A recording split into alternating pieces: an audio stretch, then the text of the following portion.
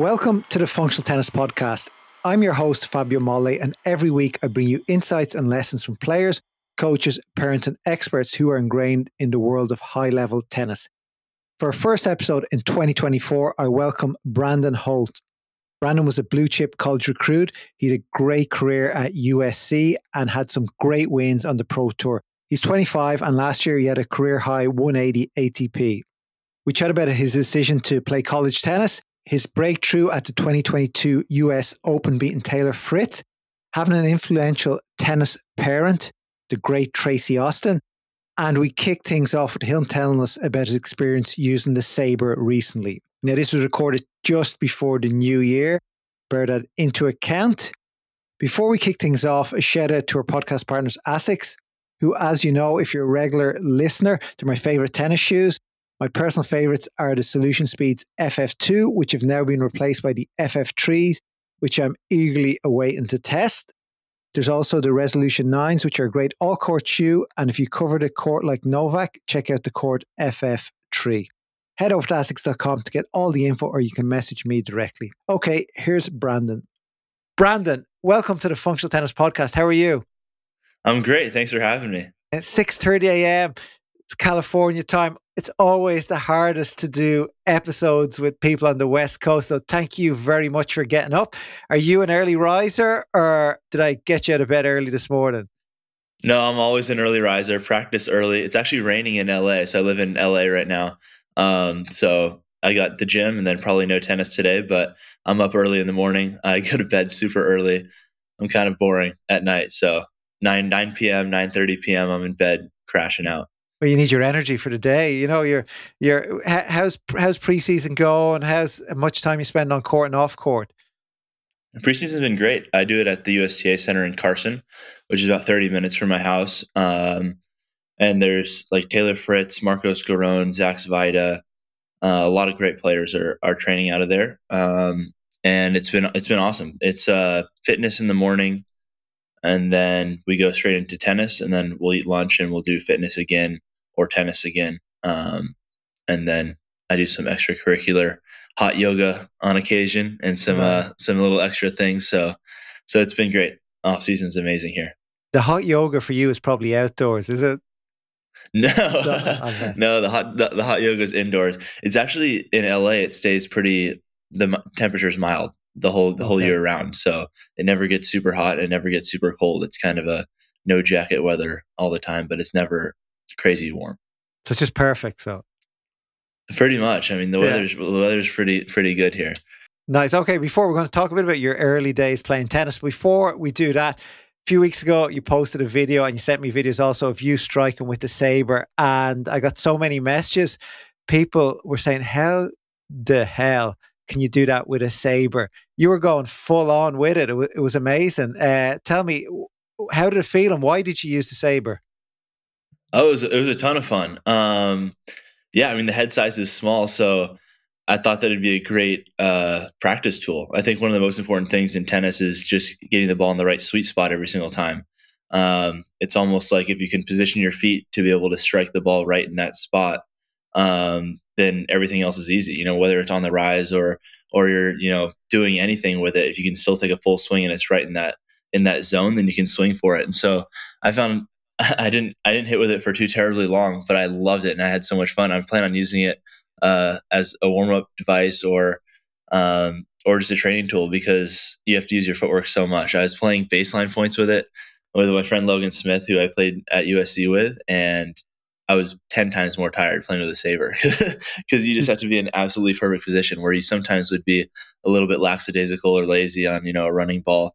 You got to hit it right in the slot. And so I was sweating, I was tired, and it was a ton of fun. But yeah, I was taking full rips at it, and it was going well. So it was awesome. Yeah, it's pretty videos. If you haven't seen the video, it's pretty impressive because you're absolutely ripping the ball. And who was it? I think JJ Wolf commented, said something like, "You've never mistimed a ball in your life." So obviously your timing's pretty good. Yeah, I think he was talking about because on one of them, Logan, the guy I was hitting with, hit one deep, and so I was off the back foot and I shanked one because he missed it long.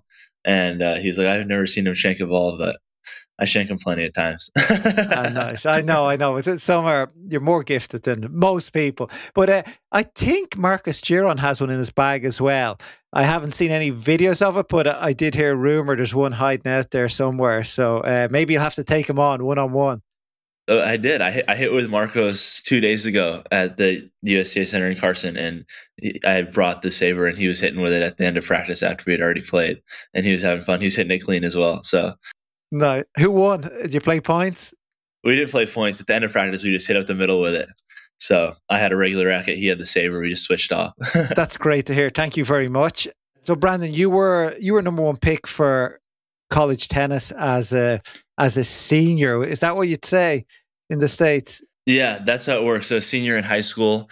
I mean, there's so many ranking systems nowadays. So who knows? There's like UTR and a million things, but it's called tennis recruiting, and that was what they kind of based it off of back when I was going to school. And so there's a blue chip recruit, which is what I was, and I was number one on that list. So I chose to go to USC. I narrowed it down to a few different schools. I ended up wanting to stay in California, so it was between Stanford, UCLA, and USC. And I loved every second at USC. I miss I miss it a lot. And wait, did you obviously they all wanted you there, did they? As in USC, UCLA, and Stanford. Like you basically you could have went wherever you wanted. Yeah, I feel like I kind of had a pick of a litter for basically all the schools in the country. I had pretty good grades in school, so it was really just a choice of where I wanted to go. And my older brother was at USC. My younger brother ended up going to USC as well. So I've got two brothers, an older and a younger, and all of us went to USC. So we're a USC family now, but my mom's brothers and sister, they went to UCLA. So Oh, we're a house divided. Yeah. I can imagine the fights over the football games. And so you probably had a big decision to make, or maybe it was an easy decision, but it was a big decision as a senior, go pro or play college tennis. Why ultimately did you play college tennis? Well, it didn't really feel like I was quite ready to play professional tennis. I mean, I could have gone and played futures and done that whole thing, but I think that there's a lot to learn still, both as a person and as a tennis player. And my parents really harped on us getting a good education and learning and having not put all of our eggs in one basket. My mom would always say, "Don't put all your eggs in one basket," meaning it's always good to have a backup plan because being top at any sport or at anything in life is very difficult, and there's uh, a lot of struggles, and it's never a sure thing. So they wanted me to get an education. I got a degree in real estate development, and so I have that under my belt. I went for 4 years and have that degree, so I can always do that. And I actually really want to do that real estate development when I'm done with tennis, no matter how well I do in tennis. So it's good. I loved being at USC. I loved learning. I still love learning. I still like to learn about a lot of different stuff. And yeah, I think that you also get friends for your entire life at USC or at any college. You go there and you become instantly. You're basically forced into relationships with another 10 guys that have to be basically your family for the next 4 years and the next 50 years after that. So I just got dinner a few days ago with all of my friends that were at USC with me, and we're having just as much fun as ever. And so there's really just a ton of pluses to going to college, and I think that the only negative is some kids kind of lose track because college is a lot of fun. So some kids, if they don't have that real passion, then they can kind of get lost in the weeds. But that's on you. I never had that worry. I was always focused in high school, focused in college. I mean, I had fun, but I always had tennis as the most important thing. And so yeah, it really worked out great. You can go. There's so many resources all at your fingertips when you're in college, and they treat you so well. So I think it was a great decision for me. I can see the advantage of doing like 4 years at a university like that, where you, as you said, they have all the resources, great trainers, great gym, the weather's good, new balls all the time, I'm sure, uh, rather than Exactly. grinding on the futures for 4 years. You don't come out of an education, you're struggling to find training partners. You're probably somewhere cold. So there's a lot of pluses. And did you think at any time during the 4 years, I'm going to go pro now? Was there ever that thought, or were you like, no, just see this out? I mean, I won a few futures while I was in school. I was doing all right. It depends on what counts as. I mean, of course, that's being a professional tennis player, but are you really, you're not making any money, and you're not doing that well in terms of, oh wow, I'm lighting the world on fire right now by winning a 25K. Yeah. So I think that it was an easy decision to stay just because I was learning a lot. The coaches were amazing. Chris Quinta, Peter Smith, and Chris Quinta is the head coach at the University of Berkeley now. And then Peter Smith was like one of the best college coaches of all time. He won, multiple national championships. So under their advisement, I think I was learning a lot, and I had some amazing friends. And it was kind of weird. It was like your house and then the gym and the tennis courts are a triangle, and you just are on your bike just going in a circle every day, but having so much fun doing it. And that's the recipe for getting so much better and having a ton of fun while you're at it. So it was like heaven for me. Nice. Yeah, Peter Smith. Maybe we had him on actually, probably while he was working with you there. Oh, really? About I'd say 3 years ago. I think we had Peter on. So, Oh, so awesome. you were probably Yeah. mentioned in there. I must look back. I must listen back to it. You were probably mentioned there. So I didn't even think of that. But Peter, I saw Peter. He's father and son champion again. Like he's just a born champion. Like for the 150th time. Yeah, Yeah. he's got like three kids that play tennis that are way better than everyone else, and Peter's way better than everyone else, and they just destroy everyone. It seems like every time they go play, it's like walk in the park. But yeah, they're really good. Peter still plays unbelievable. He plays all the time. He's the head director now at the club that I grew up at, and the club that my mom and her brothers and sisters grew up at, the Jack Kramer Club in LA. So I see Peter all the time, like every day. I saw him a few days ago. Nice. So yeah. And from your team back at college, are any of them pros? You mean that were on my team? Yeah. Like right before me was Yannick Hanfman, Emilio Gomez, and them. And then they graduated.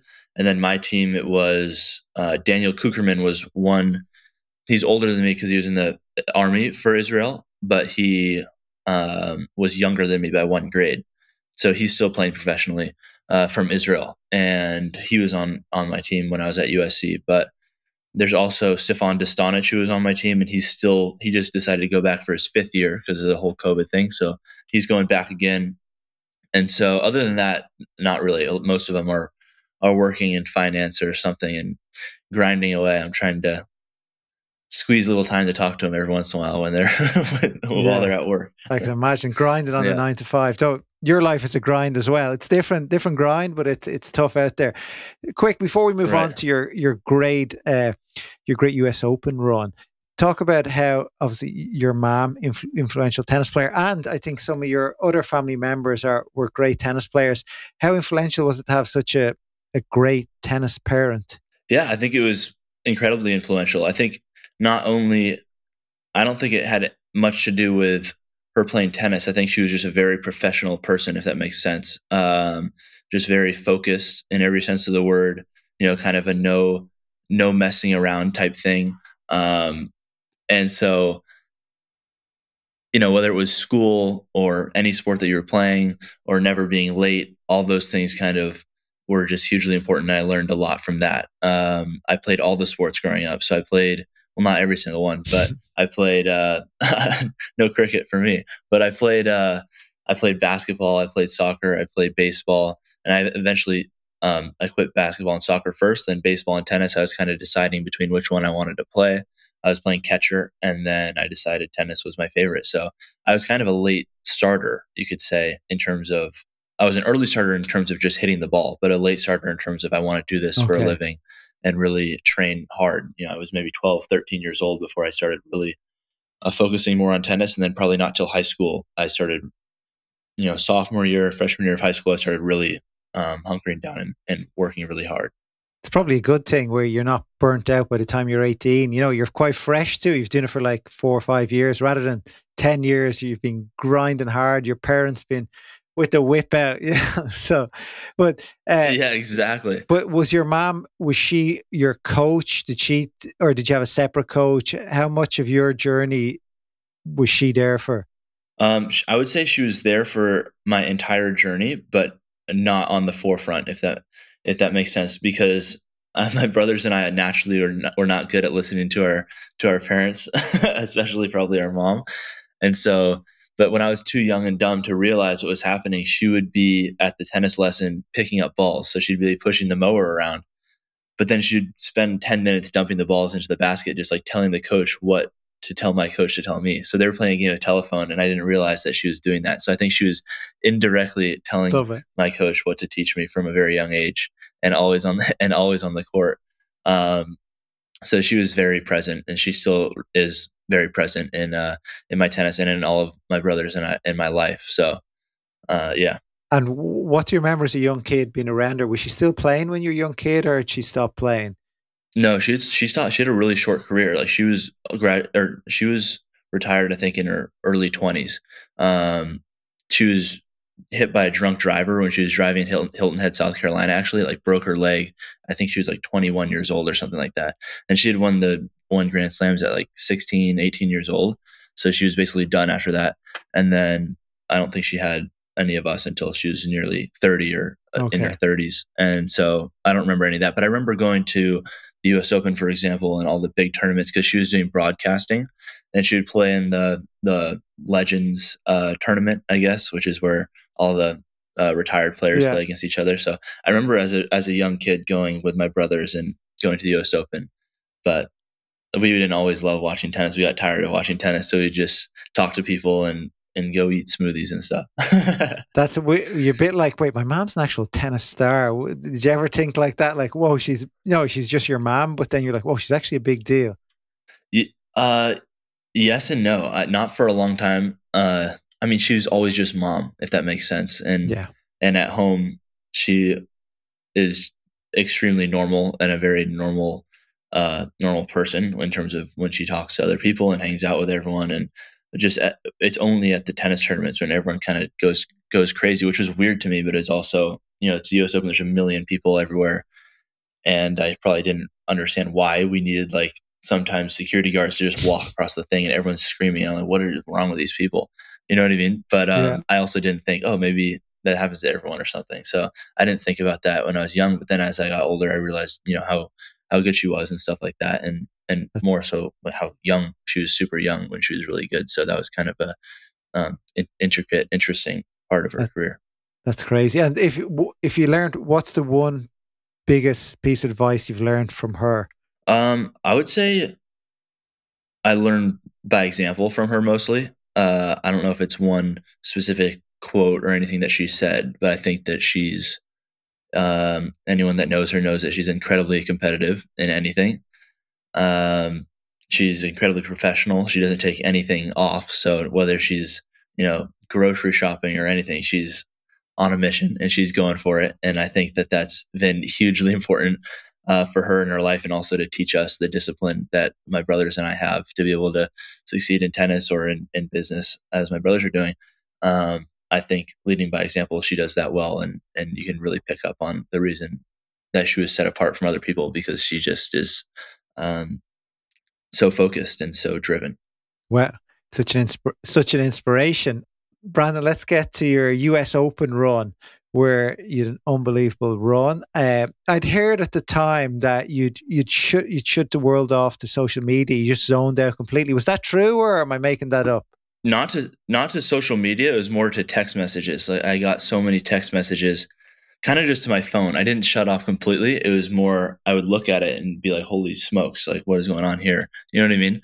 So, because I was ranked 303, I had hand surgery. So I was, I didn't know really a few months prior if I would ever be able to play tennis again, because I had to get a part of my bone cut out in my hand, where I was going doctor to doctor, 7, 8 months of trying to figure out what was going on.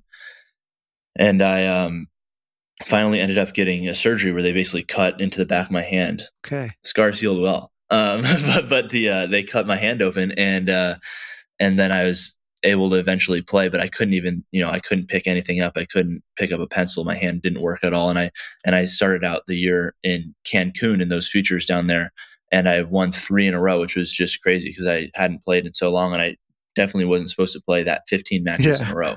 Towards the end of the third one, I was so tired, and I was like, and my mom and I were talking, and if I lost a set, I would pull out because there's no way that I could play a 3-set match because it's just not what I was expecting. So I just had a great run at the beginning of that year, started playing well, and then I got a wild card after winning a handful of futures and stuff and doing decent in some challengers. I got a wild card into qualifying of the U.S. Open, where I was down a set and a break in the first round, came back and won that one, and then I ended up qualifying in a crazy match where there's three different rain delays. I had a rain delay in the third set in the beginning, and then a rain delay at 5-3, serving for the match 40-30, like the rain delay at match point for 2.5 hours or something.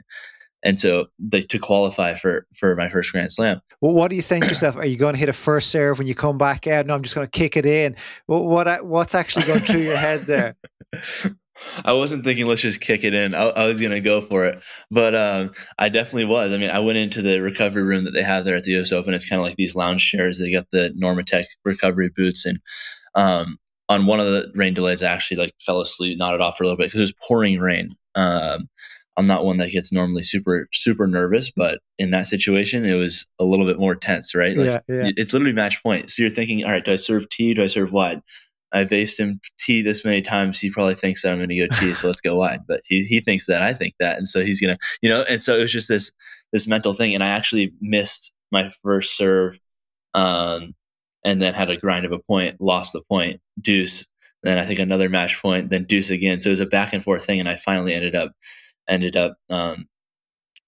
sealing the match. And it was just awesome. It was amazing. It was a whole day event of just waiting for the rain and playing. One of the times we went back on, it started drizzling in the warm up, and then we sat there, and then we ended up playing like a game or two. So it was just crazy.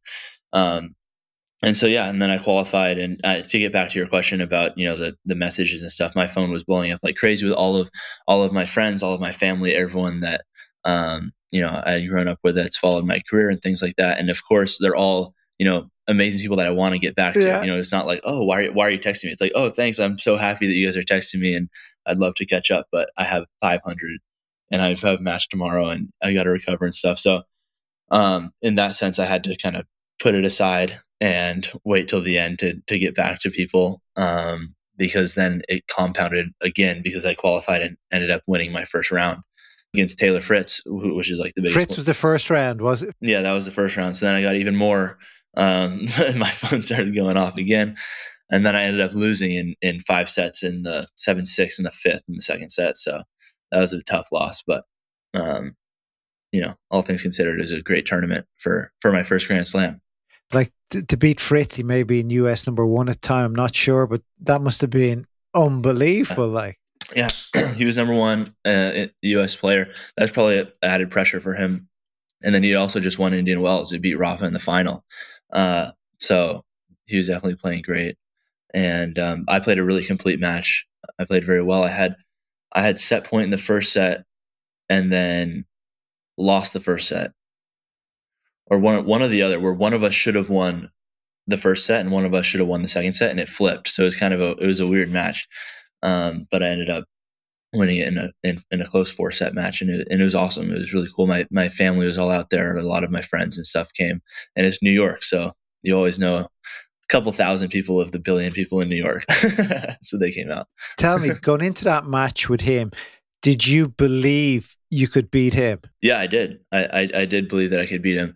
I practice with him all the time. I mean, Taylor's an unbelievable player. His serve is insanely good, but he's also a nice guy. And he was joking because when the draw came out, I saw him in the locker room or something before, and he's like, I knew that was going to happen. He said he was either going to play me or Chris Eubanks, I think was the other qualifier, and he thought for sure he's going to play one of us. So I did think that I could win. I knew that I had to play a good match because, I mean, he serves really big and he's also very good from the baseline. So he's extremely dangerous from the baseline. And so it's not like one of those things where, if he doesn't serve well, then you can't beat him because he still, has a rock solid backhand and rips the forehand. So, I think I just returned really well. And I was, every point I played, kind of not grinding, but I just didn't give him much. And so I think I tried to make him feel like he had to had to really play every single point instead of letting him kind of just like serve me off the court. So I ended up playing a great match and got through it. It must help though. You've practiced with him, as said, plenty of times, so you know what ball to expect. You felt it before. You've seen the serve before. That definitely gives you a bit of comfort. I think it does. Yeah, it does, and it also gives you uncomfort because or discomfort because you know that he serves at like 150 miles an hour. So, Yeah. But yeah, for sure, I kind of knew a little bit what to expect, his tendencies and things like that. And tell me, after US Open, did anything change media wise? Were you getting requests all the time? Like, did that ease down as well, or how's it been since? I know it was a year and a half, 2 years ago now. Are we? Yeah, the U.S. Open before the last one. Yeah, I mean things changed. It probably made me more well known. A lot of people watched that match and kind of remember, and they come up to me and say, "Oh, I watched whatever, blah blah blah." And so that changed in that sense, but not in a huge way to where I feel like, I don't know, it got to my head at all. I still go out and lose first round of a challenger every once in a while, so can't let it get to my head that much. So yeah, I think I still feel like nothing's changed too much. It's still in this process of improving, and think that I can get back to that level of playing consistent Grand Slams. I've been injured a few times, so. I was injured again this year. I lost some points. I won't get into Australia this year into quali, so I'm like ranked 260 or something. So I'm going to go to Thailand at the beginning. So yeah, hopefully I can just be healthy because I have been injured probably more than I've been healthy almost at this point in terms of after I was done with college. I have been in a lot of injuries. So if I can stay healthy, I think that my level is definitely high enough to be able to play consistently at the Grand Slams and do well. That was my next question to you. You did a great run in Australia last year, getting through qualies, and you played Bautista Agut. Was a tight match with him? Yeah, I was 2 sets to love up. I was playing great. I was ripping the ball, and then he kind of picked it up and started hitting the ball pretty deep. And I mean, he's relentless. We had a great match. I lost in 5 sets to Bautista Agut, so I've lost 2 5-setters. I won 1 5-setter the first round in Australia, so I've got 3 5-setters under my belt.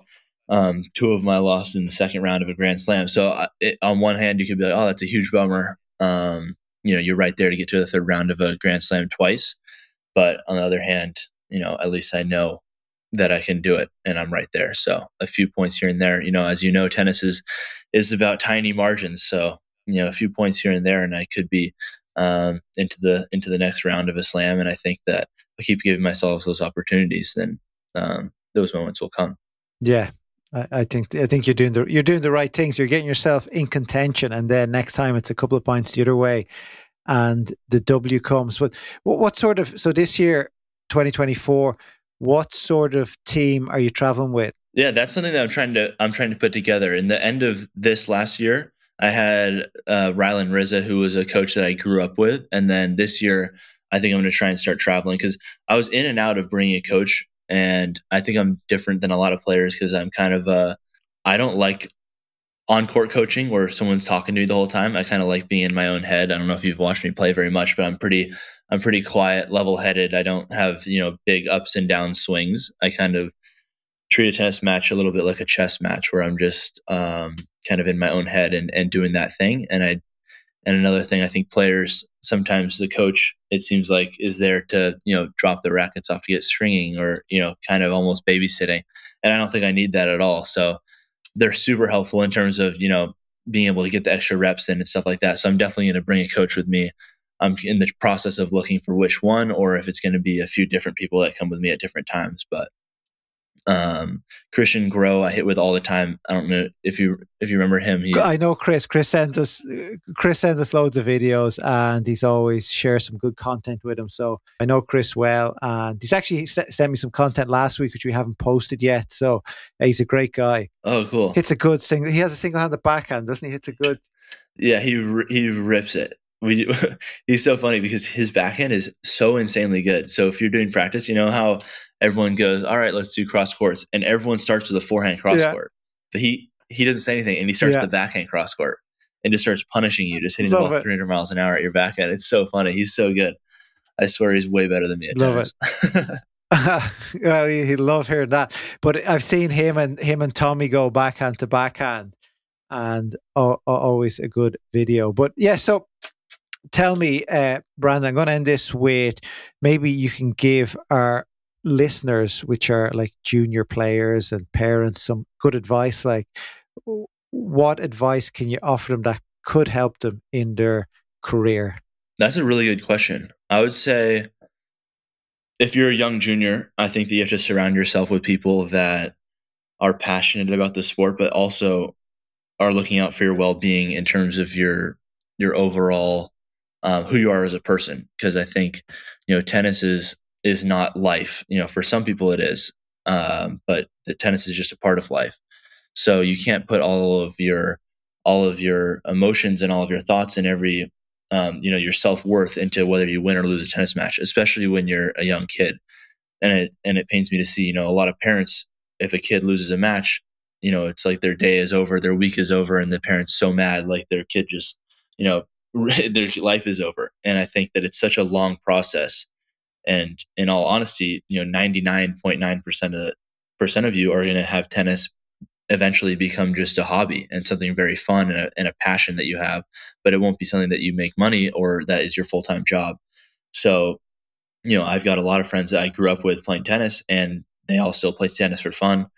And that atmosphere that I was surrounded with when I was growing up, which was more of a relaxed atmosphere of let's go out, have fun, enjoy the sport, and then make the desire come from within. You can't have your parent want more badly for you to win than yourself. And I think that's something that I see a lot. I think that desire needs to be within your own belly, because there's no way that someone else's drive is going to push you to become, amazing at anything. And I think that starts with having fun. So at the Kramer Club growing up, we played doubles drills, we played butts up, we were hitting the ball at each other. We were just, playing dodgeball. It was whatever you could possibly do at the tennis club to, on the side, also play tennis. When I was young, I'd walk from the bus stop from school and we'd play butts up, which is where we'd play from the service line to the net. Like you hit from the net to the service line. We hit each other so Oh, hard wow. playing butts up. It was insane. And then at the end, we're like, all right, let's play a little bit of tennis. Yeah, I hope there's no long-term damage there. You're going to be in trouble. You pay for that. But actually, I thought of something else. So a few weeks ago, we had Kenneth Carlson, Pablo Andlajar on the podcast, and they talked a bit what you said. Look, as a 12-year-old, 10, 12-year-old, the most important thing is you're having fun. You got to enjoy it. But it gets to a stage when you're 15, 16, 17, things get serious. You decide, I want to go pro. Let's say you're not going the college route. I want to go pro, and you got to say, and they talked about you got to commit to tennis. You're going to lose out on things. You're going to give up. You might families at Christmas, girlfriends. That you're going to have issues with all those sort of things. Do you, where you've got to your career today, do you feel you've had to give up anything, or what have you given up? Well, I feel like I've had to give up things, but I don't feel like I've had to give up things, if that makes sense. Yeah. I don't feel like I've given up anything that's not worth giving up. So I think there's of course things that, in high school you want to go to a party, or in college you want to go to a party, or you want to stay up all night long and do this and you want to do that. But I think there's an overarching theme. One of the hardest things for me is that there's an overarching theme of tennis that always looms over your head, and for me, that was a lot of times injury. I grew up riding motorcycles. I grew up going snowmobiling. I grew up skiing, and I grew up doing everything that basically at any day I could have a career-ending injury. And so to have to cut that out of my life, I cannot wait for the day that I retire. I'm probably going to break every bone in my body. Oh, I'm going to go God. motorcycle riding. I'm going to go snowmobiling. I'm going to do it all. But that's something that is a huge you have to give that up. You have to, a lot of times, whether it's, I'm going to go, anything, you have to think I can't get injured for tennis. And I also have to get sleep. I have to eat well. You can't eat really bad. So there's a lot of those things that you give up. And there's also a lot of things you give up, like he was saying, in terms of, fun, like the extracurricular activities that you would do, going out with your friends and things like that. But like I was saying, those are things that I have found become so worth it so quick. One of the matches I won in college, which was I played in the finals of the Pac-12s in Ojai, which is a big Pac-12 championships tournament, and it was a packed crowd. I was a freshman playing against a senior, Gage Breimer, and the whole third set came down to us. So the whole Pac-12 championship, USC versus UCLA, it was everyone's screaming. They're calling you all the bad names or calling them all the bad names. It was just a war. And I ended up winning in 3 sets from the from the beginning of the third. The whole third was everyone was watching my court. And at that moment, I felt like every single thing that I'd given up was, completely worth it. Like for that moment, winning for my team, I would have traded all the things that I had to give up. And then it compounded, winning a match in a Grand Slam or winning a tournament, like all those things become, that sense of heightened sense of living is just amazing, playing tennis, because it's, there's a lot of delayed gratification in this sport where, you're putting in work years and years ago that's not coming to fruition until, 10 years later. And so, yeah, that's something that's a great question. And that's something that you do have to do eventually. Like you were saying at 14, 15, as you have to be very serious. It's something that's important. Yeah, they did say that at the end. During it is really worth it. You just have to wait, put in the work, and eventually you hope it will all be worth it. But Brandon, thank you very much. Sorry, before I say thanks, I did see the video of you with your family with is it the ski mobile? Was it the ski too? I was like, yeah, what everything. are they doing? Where did that my even come dad's a from? total motorhead. Yeah, my dad's a total motorhead. So growing up, we'd do motorcycle riding, and snowmobiling is like the one where there's a really long track on the back and it's in the snow, and those things go so fast. It's crazy, but it's so much fun. So you're in the powder. So we go up and do that in the snow. And then growing up, we did motorcycle riding as well and all kinds of off-roading stuff. That's our favorite things to do, my brothers and my dad. So dangerous. But Brandon, thank you very much. I hope you have a great 2024. I'll be keeping my eye on you. And thanks, and go kick some ass and keep using that saber. Yeah, thank you so much. I look forward to talking to you soon. Hope you enjoyed that episode with Brandon. I'll be back next week with more, and hope you're enjoying the Aussie Open also. Goodbye.